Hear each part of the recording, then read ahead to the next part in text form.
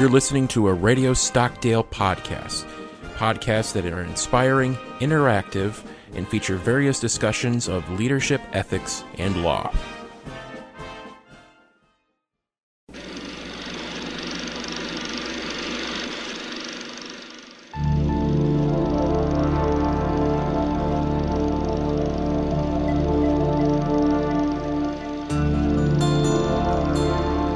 Welcome to Philosophy at the Movies, a podcast where we discuss themes in the history of philosophy through the medium of films. I'm Alex Baker, and joining me as always, Sean Baker. And today's topic is the 1965 film, A Man for All Seasons. Mm-hmm. So this movie, it takes place in the 1500s in England. Yes. And this is the reign of the infamous Henry VIII as king. And at the beginning of the movie, he is looking for an annulment of his first wife, Catherine of Aragon. Mm-hmm. And because their marriage has not produced a male heir, and he has been having an affair with Anne Boleyn. So he's looking for the annulment, but the Pope is not allowing it. Right. And so eventually we see a man named Cardinal Wolsey, because the Pope sort of oversees what's going on, right? With yeah, the idea is that you cannot grant an annulment unless there is a sufficient reason, right? The Pope believes that the lack of a male heir is not sufficient reason. So he won't do it, and Cardinal Wolsey actually had appealed to the Pope in person on this, and other people were sent appealing the Pope on this matter, and in every case, Henry was turned down. What's kind of interesting about this, looking at the history here, and by no means I'm not an expert, it's very complicated, but if you look at early in his reign, when he was a younger man, Henry actually wrote a treatise defending the Catholic Church and the Pope and papal authority, and it's generally considered to be the case that Thomas More helped him write that thing. And that makes it all the more ironic that later on, when he is becoming so obsessed with making sure that his lineage carries on and he has a male heir, that eventually this was the driving concern and the driving chain of events that led to the formation of a major Protestant offshoot, the Anglican Church, the Church of England, and with the very startling, certainly in those days, with the startling feature that the king, a secular ruler, was to be considered the head of that church, more or less like the Pope, and that was pretty darn radical, a change that he was attempting to carry out, and I think the film does a good job of showing how shocking it was. And what a difficult position Thomas More was put in by his close association with the king and his friendship with the king. But at the same time, he's a very devout Catholic, and he believes that this is sacrilegious because, according to his view, the Pope is on a line of direct, you can't quite say it this way, but I'm going to say it anyway, kind of a direct lineage to St. Peter, who was the person that Jesus had basically given the power and legitimacy of continuing his church. So Thomas More, believing very strongly that was the case, and that the lineage from Peter up until the Pope in the 1500s was legitimate. He just could not stomach this.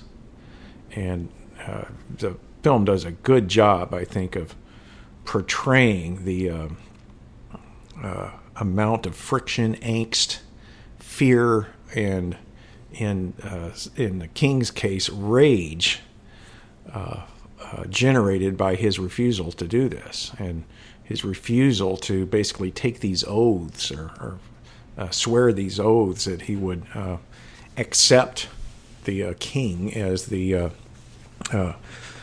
not just a titular head, but the head of this church. He just could not bring himself to do it. Yeah, because you say once Henry takes over, he's now making everybody pledge loyalty to him, and that is when More refuses, and now he is imprisoned. But the thing is, he also tries to maintain the silence of never explicitly saying his beliefs and saying that, well, if I'm staying silent about it, that's sort of a loophole that I can get out of. Yes. But when it's finally brought to trial, they Thomas Cromwell, who's been sort of the right-hand man for King Henry, and he's known in history as the guy that would always behead anybody who's suspicious. And he says basically argues against that, and it's pretty much a kangaroo court at the end, because even when the jury is retiring to deliberate, Cromwell even says, "Do you even need to do that? Yes. Let's just have it right now." And then, they took a little bit of dramatic license there. Apparently, the jury did deliberate for 15 minutes. 15, yeah. So. But very dramatic, and they got the other particulars of that trial right, including the perjury of Richard Rich, which I thought was very interesting. I just call him Richie Rich. Richie Rich, yeah. But yeah, and so he is found guilty, and he makes this big speech at the end he's allowed to say, and then he denounces what's been going on with Henry VIII. He's finally allowed to lose his silence. Yeah. It sort of gets the crowd in an uproar, and he's eventually beheaded. And his famous line is, "I die His Majesty's good servant, but God's first." Yeah. And then he is executed. And what's interesting in the movie is it shows gives the epilogue of everybody who was involved in this trial. Yeah. So they all didn't have very good fates either. I No. mean, the whole interesting because I'm not an expert on this era in history or Henry VIII, but even I know the story of Henry VIII of having 8 different wives and either killing them or annulling the marriage all the time. Yeah. So he marries Anne Boleyn. That doesn't go well because he has her head cut off. So it's just all this, and it still didn't change. They don't change.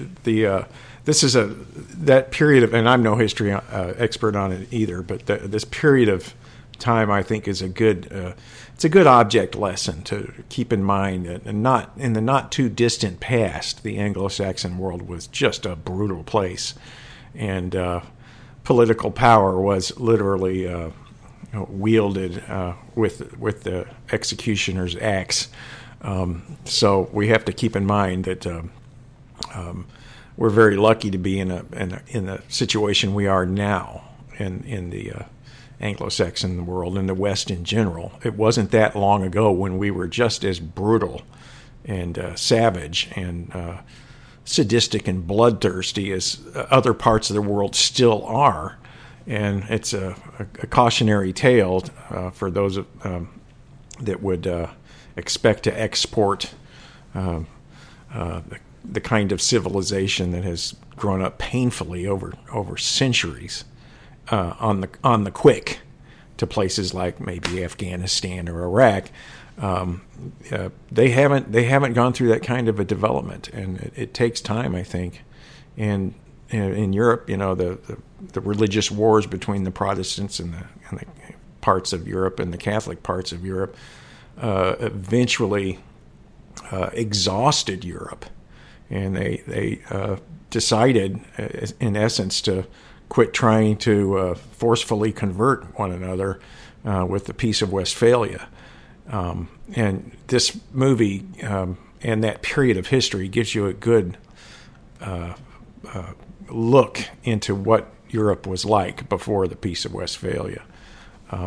It's just all the more remarkable that men like Thomas More and others were able to stand up to this pressure.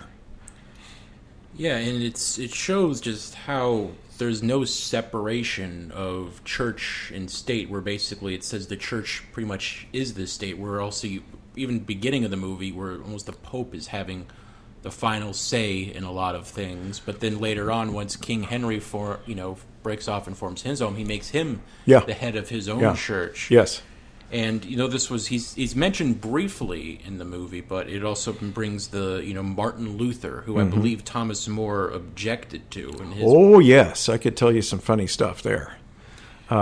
Martin Luther and Thomas More actually exchanged, to put it mildly, barbs against each other. More being the very much dyed-in-the-wool Catholic, and Martin Luther having deep distrust and criticism of the Catholic Church and things like indulgences and its meddling in affairs of state and so forth. But Martin Luther has in his writings, he has a reputation of, if you read the stuff, it's shocking. Using scatological insults against the people that he's writing against. I could give you quotes, but what's really kind of, in a way, funny and remarkable is he produced one of these just scathing tracts against England, right, and against figures in England who were more loyal to the Catholic Church at that time. And Thomas More wrote a response, and I could read you the quote, but it too makes reference to the four-letter word for scat. See, this is nothing new. It's not like society is less sophisticated than it was years ago. They were making these insults back in the 1500s. Yeah, it makes today's political discourse look very mild. He's telling him he's full of fill in the blank, and not only that, I can fill you more. You are deserving of getting more of it poured into every orifice in your body. This is Thomas More we're talking about, who, by the way, now is a saint, right? Yes. But if anything, the politics and the rhetoric back then was even more extreme than we find today. Even more extreme than maybe in the history of America. You would find stuff like this going on during the Civil War, for instance. But wow, that was Thomas More writing that. You read that quote, it's rather shocking. I don't want to repeat it on the podcast, but wow.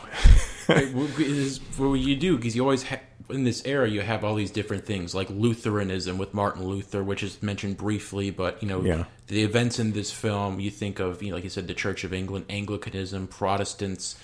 You think of indulgences with the Catholic Church, and that's that's my main problem with the movie. All these different things you have to keep track of. You almost feel like if you're not really well read on the subject, you're going to feel a little bit lost and behind. Yeah.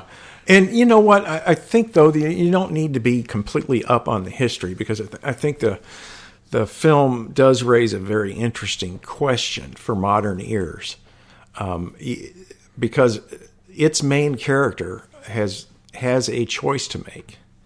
He can basically pay lip service to, even though he doesn't agree with what Henry VIII wants to do, right? And you see through several poignant scenes that he's a great family man, right? He's loved by his wife and his daughter. He could easily look out for them, could easily look out for himself by paying that lip service and taking the oath. In fact, I think his daughter even puts it that way. She says, you can say the words, but you don't have to say them in your heart. It's just your mouth vocalizing. Why don't you just do that? Right? So that's the key issue here. It's a matter of whether or not he's going to stand up for his principles, or the principles he believes are right. And they're deeply rooted for him. They're deeply rooted in his convictions that Peter was and the lineage from Peter are the only legitimate representatives of Christ and God, right? So for modern ears, it might sound like, hey, no big deal, just take the oath. What's the problem, right? But if you take it in that way, it's a crisis of conscience. Mm-hmm. And if he doesn't do it, he knows what will follow, right? He knows that according to the law, he will be hanged, right? And according to the law that was in place at the time, it's even worse than that. He would be hanged and then quartered, basically because it was it would have been considered heresy not to pay that lip service to that proposition.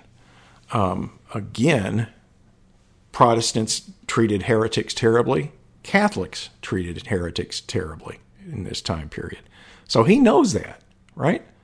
So he could save himself from that fate by essentially betraying what he truly believes. Also, he could assure that his family would continue to live in luxury and security by paying lip service to that proposition. So that's the choice he has to make. Stick with your conscience, what you think God actually wants you to do, or look out for your immediate self-interest and your family's immediate interest. What do you do, right? And you can see there's several points in the story where he very poignantly points this out. And as I was watching it, it made me think of things that, and I'm sure he was probably familiar with this because he was classically trained and educated. And I would imagine Henry might have even been aware of this too, because believe it or not, he was classically trained and educated. He was fluent in Latin, for instance. And these guys were an influence on Christianity. The Stoics talk about what they call in English translation, your person is a moral purpose. The Greek term is prohairesis, but it captures, and he puts it this way in the film, a unique fact about human beings, that at their core, they are concerned with their own moral status, right? And it's very, very hard to give that up. It's very, very hard to betray that moral core of the person. And this is what Henry's asking him to do, right? And he comes to the conclusion that there are some things that it's preferable to die than to do. And this giving up of the moral purpose is one of those. And that, I think, gives this movie its oomph, if you will. Yeah. I mean, people who become religious martyrs because he said he's become a saint, he's been canonized. I mean, the two people that sort of were coming into my mind with thinking of this, one even before Thomas More was famously Joan of Arc of France. Yep. And it wasn't by her own country, right? It was by England when she was captured that they burned her at the stake for her beliefs that she was a messenger of God, I believe. Yeah. And then now, in somewhat recent memory, was Franz Jagersdottir. He was an Austrian farmer during the World War II era, and he refused on religious objection to fight for Germany. Yes. And even now, and this was made in a Terrence Malick movie a couple years ago called The Hidden Life, but there are ways, just like in this movie, where they say, just sign it, you don't even have to fight for us, just sign a letter, something in support of Hitler or the party. Yes. And he refused to do that. Yes. Two very good further examples of this phenomenon. And another one from the history of philosophy, again, is Socrates himself. He could have easily, all he had to do to save his life was just agree not to do what he had been doing, which was talk philosophy, ask penetrating questions in public, right? And they basically promise, we'll leave you alone, you'll be fine. And he even had friends say, look, you can leave Athens. We'll get you out. We'll pay the jailers bribes. We'll get you out. You can move to some other part of the Greek world, and you'll be just fine. And very interestingly, he refused both offers. He said, it's better to die this way than to live that way. I can't do that. And it also, I think it brings up to the case of, even modern cases, you see a lot of this today with as far as religious objections to whether it's teachings in certain classes or people in medical reasons, like, notable as Jehovah's Witnesses refuse blood transfusions. Yeah. And there's other ones, but you could still see that religious objections today in society. Yeah, absolutely you can. And in a lot of those cases, these are very strongly held convictions.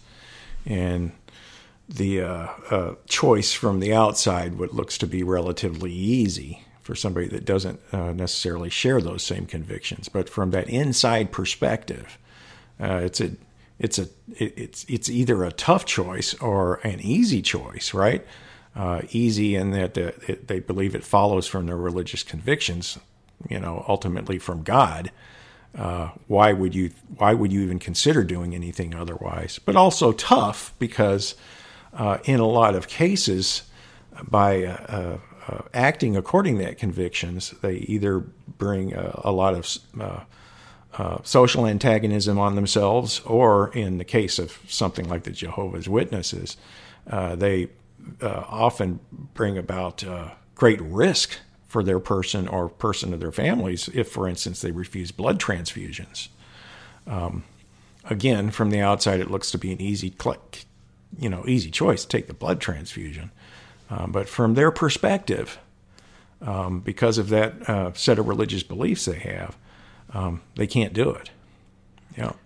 And when you see, like we've talked about how this era caused all this, conflicts and breaking off of the different churches, whether it's Anglicans or Protestants or the Catholics, and you feel like because of this, there's so many because it's sowing the seeds for what we see later in religious clashes, and I would even say even more recent stuff as far as back into the 80s when you saw the clash going on with the Troubles in Ireland, when Ireland is very Catholic, so they didn't like Anglicans and Protestants because that's British, and there was stuff with the IRA, and there was constant back and forth and violence going on probably up into the 90s. Yeah, right. And not to mention the Sunni Shia rift in the Muslim world is very much like this period in history. Not only in there being fundamental disagreements as to the theology, but also because in both cases, typically what is the case is there's a very tight connection, like there was at this period in Europe, between as it were, the power of the church and the state. And in fact, they're connected, right? And you'll see it almost inevitably brings on the same sort of internecine conflict that goes on. And again, I mean, we're lucky to live in a society where that issue has largely been settled here in the West. That isn't the case in those parts of the world where there hasn't been such a clean cleavage between political power and the religious life. And if there is you would say somebody who's taking advantage of this situation, it would be Thomas Cromwell, who even early on, even before Henry's made his move, he is spying on More as he's talking to Mosley. And you see throughout he's growing more power, and you see people, he's sowing the seeds. When you see him, you can't help think of somebody like Heinrich Müller, who was the head of the Gestapo for the Nazis, but also even with the Russians, there was many heads of KGB, but one of the more notables was Lavrenti Beria. And for those of you who've seen the movie Death of Stalin, he's one of the main players in that. You see his power and all the who he has, or even people who his own party, but how that sort of leads him to his spoiler alert, but leads him to his own spoiler alert for a movie based on actual facts, but leads him to his demise in the end of the film. And you see, looking at Cromwell, if you see that little epilogue later on, that leads to his demise later on. It's not in the movie, but later on he screws things up. He loses favor with Henry, and he's beheaded. Yes, absolutely. And another theme in the film that this brings out, and I guess it's kind of related to what we've been talking to before, is the fact that this is the kind of thing that occurs when you have a state or a political unit that its primary means of control is through the, as it were, tyrannical power of one person. And when there is less and less respect for the rule of law.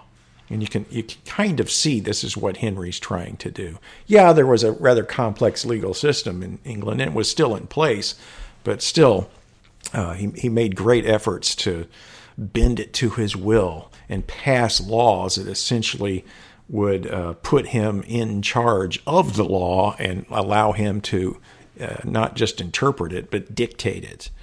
And the same thing you can see, obviously, with Hitler in Russia, or Hitler in Germany, and Stalin and Lenin and Stalin in Russia. And once that happens, then for those people that are in the kind of the web of power that is the government, in order for them to preserve their positions or perhaps better their positions, their primary means is to serve that tyrant, do his bidding, and so forth. Well, then the tyrant, he's aware that he's got this much control over these people. So you have a complex interplay of, as it were, master and slave in a way, and conspiratorial activities that become all too common, and people machinating against one another. Very typical in those kinds of political setups. And this is what I think the part of what this film is doing is saying again how rare it is from our perspective that we have a system that basically puts the law first, not the ruler. And there are certain things that the ruler cannot do, and one of those is bend the law to his will. The law will ultimately have him bend to its intent or its will. And I think they're wanting us to read Thomas More as somebody who is on the law's side, not on the tyrant side. And you think I believe one of the documents he cites near the end of his big speech at the end was the Magna Carta, which famously was 300 years earlier before this, but that was all about limiting the king's power and limiting the power of the monarchy. But here we are 300 years later, and it's still the same problems. And you kind of feel it wasn't really until around probably like the 1800s after King George that finally the monarchy started losing power and they just became figureheads like they are now. Yes. Again, a very painful and slow process that we have the benefit of being living in a period when it's in the rearview mirror. And I think one of the important lessons of the film is we have to do what we can to preserve that system and not fall into the kind of demagoguery and quasi-tyrannical leadership that we're seeing portrayed in European history, because it's civilization and the rule of law. It's fragile, and it takes continual work to preserve it. So I think that's one of the reasons this Tudor period in English history is so fascinating, is because it was a period when the law was taking second fiddle, as it were, second seat to these kinds of machinations and conspiratorial activities among the powerful. And we just It's basically saying, hey, we don't want to do this again. Let's make sure we don't do this again. All right, getting close to the end of my questions here. Anything else you want to bring up? So we bring up Henry VIII. He is played by Robert Shaw, and when they're riding around on the boat, I kept waiting for him to say, "Back home, I got me a taxidermy man. He going to have a heart attack when he see what I brought him." Yeah, and I was thinking when he started singing to Thomas, I was thinking he was going to be singing "Farewell and Adieu, my fair Spanish maidens." Yeah. You knew the jokes were coming. Yeah, oh yeah. But he does a good job, He's because a good actor. Yeah. By most accounts, Henry definitely became unglued and mentally unstable the farther along in his reign he went. And it really got bad at the end, by the way. He became extremely obese. He couldn't even walk anymore. They had to move him around on a mechanism. But he became very paranoid. And you can see Shaw does a good job of portraying the on and off paranoia and using threats and then cajoling and then joking and being friendly with Thomas. And Thomas doesn't know how quite to take all this. He goes, well, if I say too much or something, it's going to be a short life for me here, so I've got to handle this guy carefully. And Shaw does a good job, I think, of portraying that. It's almost like we didn't talk about Killing Them Softly, a movie about mobsters, but he is like that typical unhinged mobster, like a Capone or Tommy in Goodfellas, played by Joe Pesci, where you don't really know. Like one day they'll be nice to you and they'll let it slide. The next day you say the same thing and they'll shoot you. Yes, that's right. That's exactly right. All right. Thank you for listening to this week's episode of Philosophy at the Movies. You can find this podcast and more podcasts produced by the Stockdale Center by visiting the Radio Stockdale page at usna.edu. This program is hosted by Radio Stockdale. You can also listen to their podcasts such as Ethics and the Naval Warrior and The Do-Over. If you like this podcast, you might be interested in my other podcast, Real Sounds, which episode is dedicated to classic movie soundtracks. That can be found online at thesoundofcinema.podomatic.com. So until next time, I'm Alex Baker. And I'm Sean Baker. Saying so long, and be sure to catch us next time on Philosophy at the Movies.